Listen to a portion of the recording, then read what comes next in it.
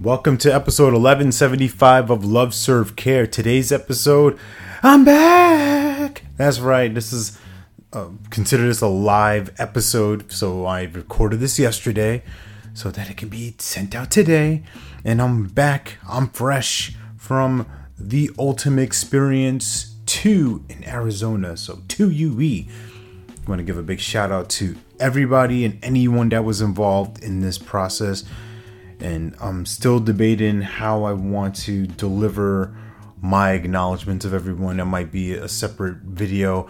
And honestly, one of the things I'm considering as I'm speaking this out right now, I don't know if this will be the full intention, but to do a special episode of Love Serve Care where it's kind of live streamed. It's going to be a lot longer than 3 minutes, right? It's probably going to be closer to 60 minutes, maybe even 90 minutes, depending on how far in the weeds I get with stories and sharing things. But I just want to acknowledge everyone at least off the top, and I can get drilled down to even deeper conversation, deeper acknowledgement as we move along. Here's what I want to share as far as what was a huge takeaway for me, or a huge shift in who I am and what I create in my world and who I operate as, as this person of Alex Dumas. What I see, what I gave myself in terms of a gift came on the last night, right? It was Saturday night.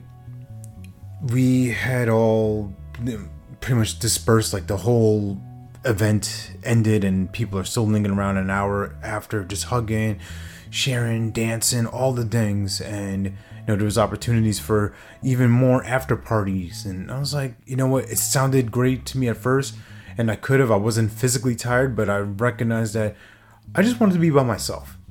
And not that it's not a knock on anybody, so don't be offended.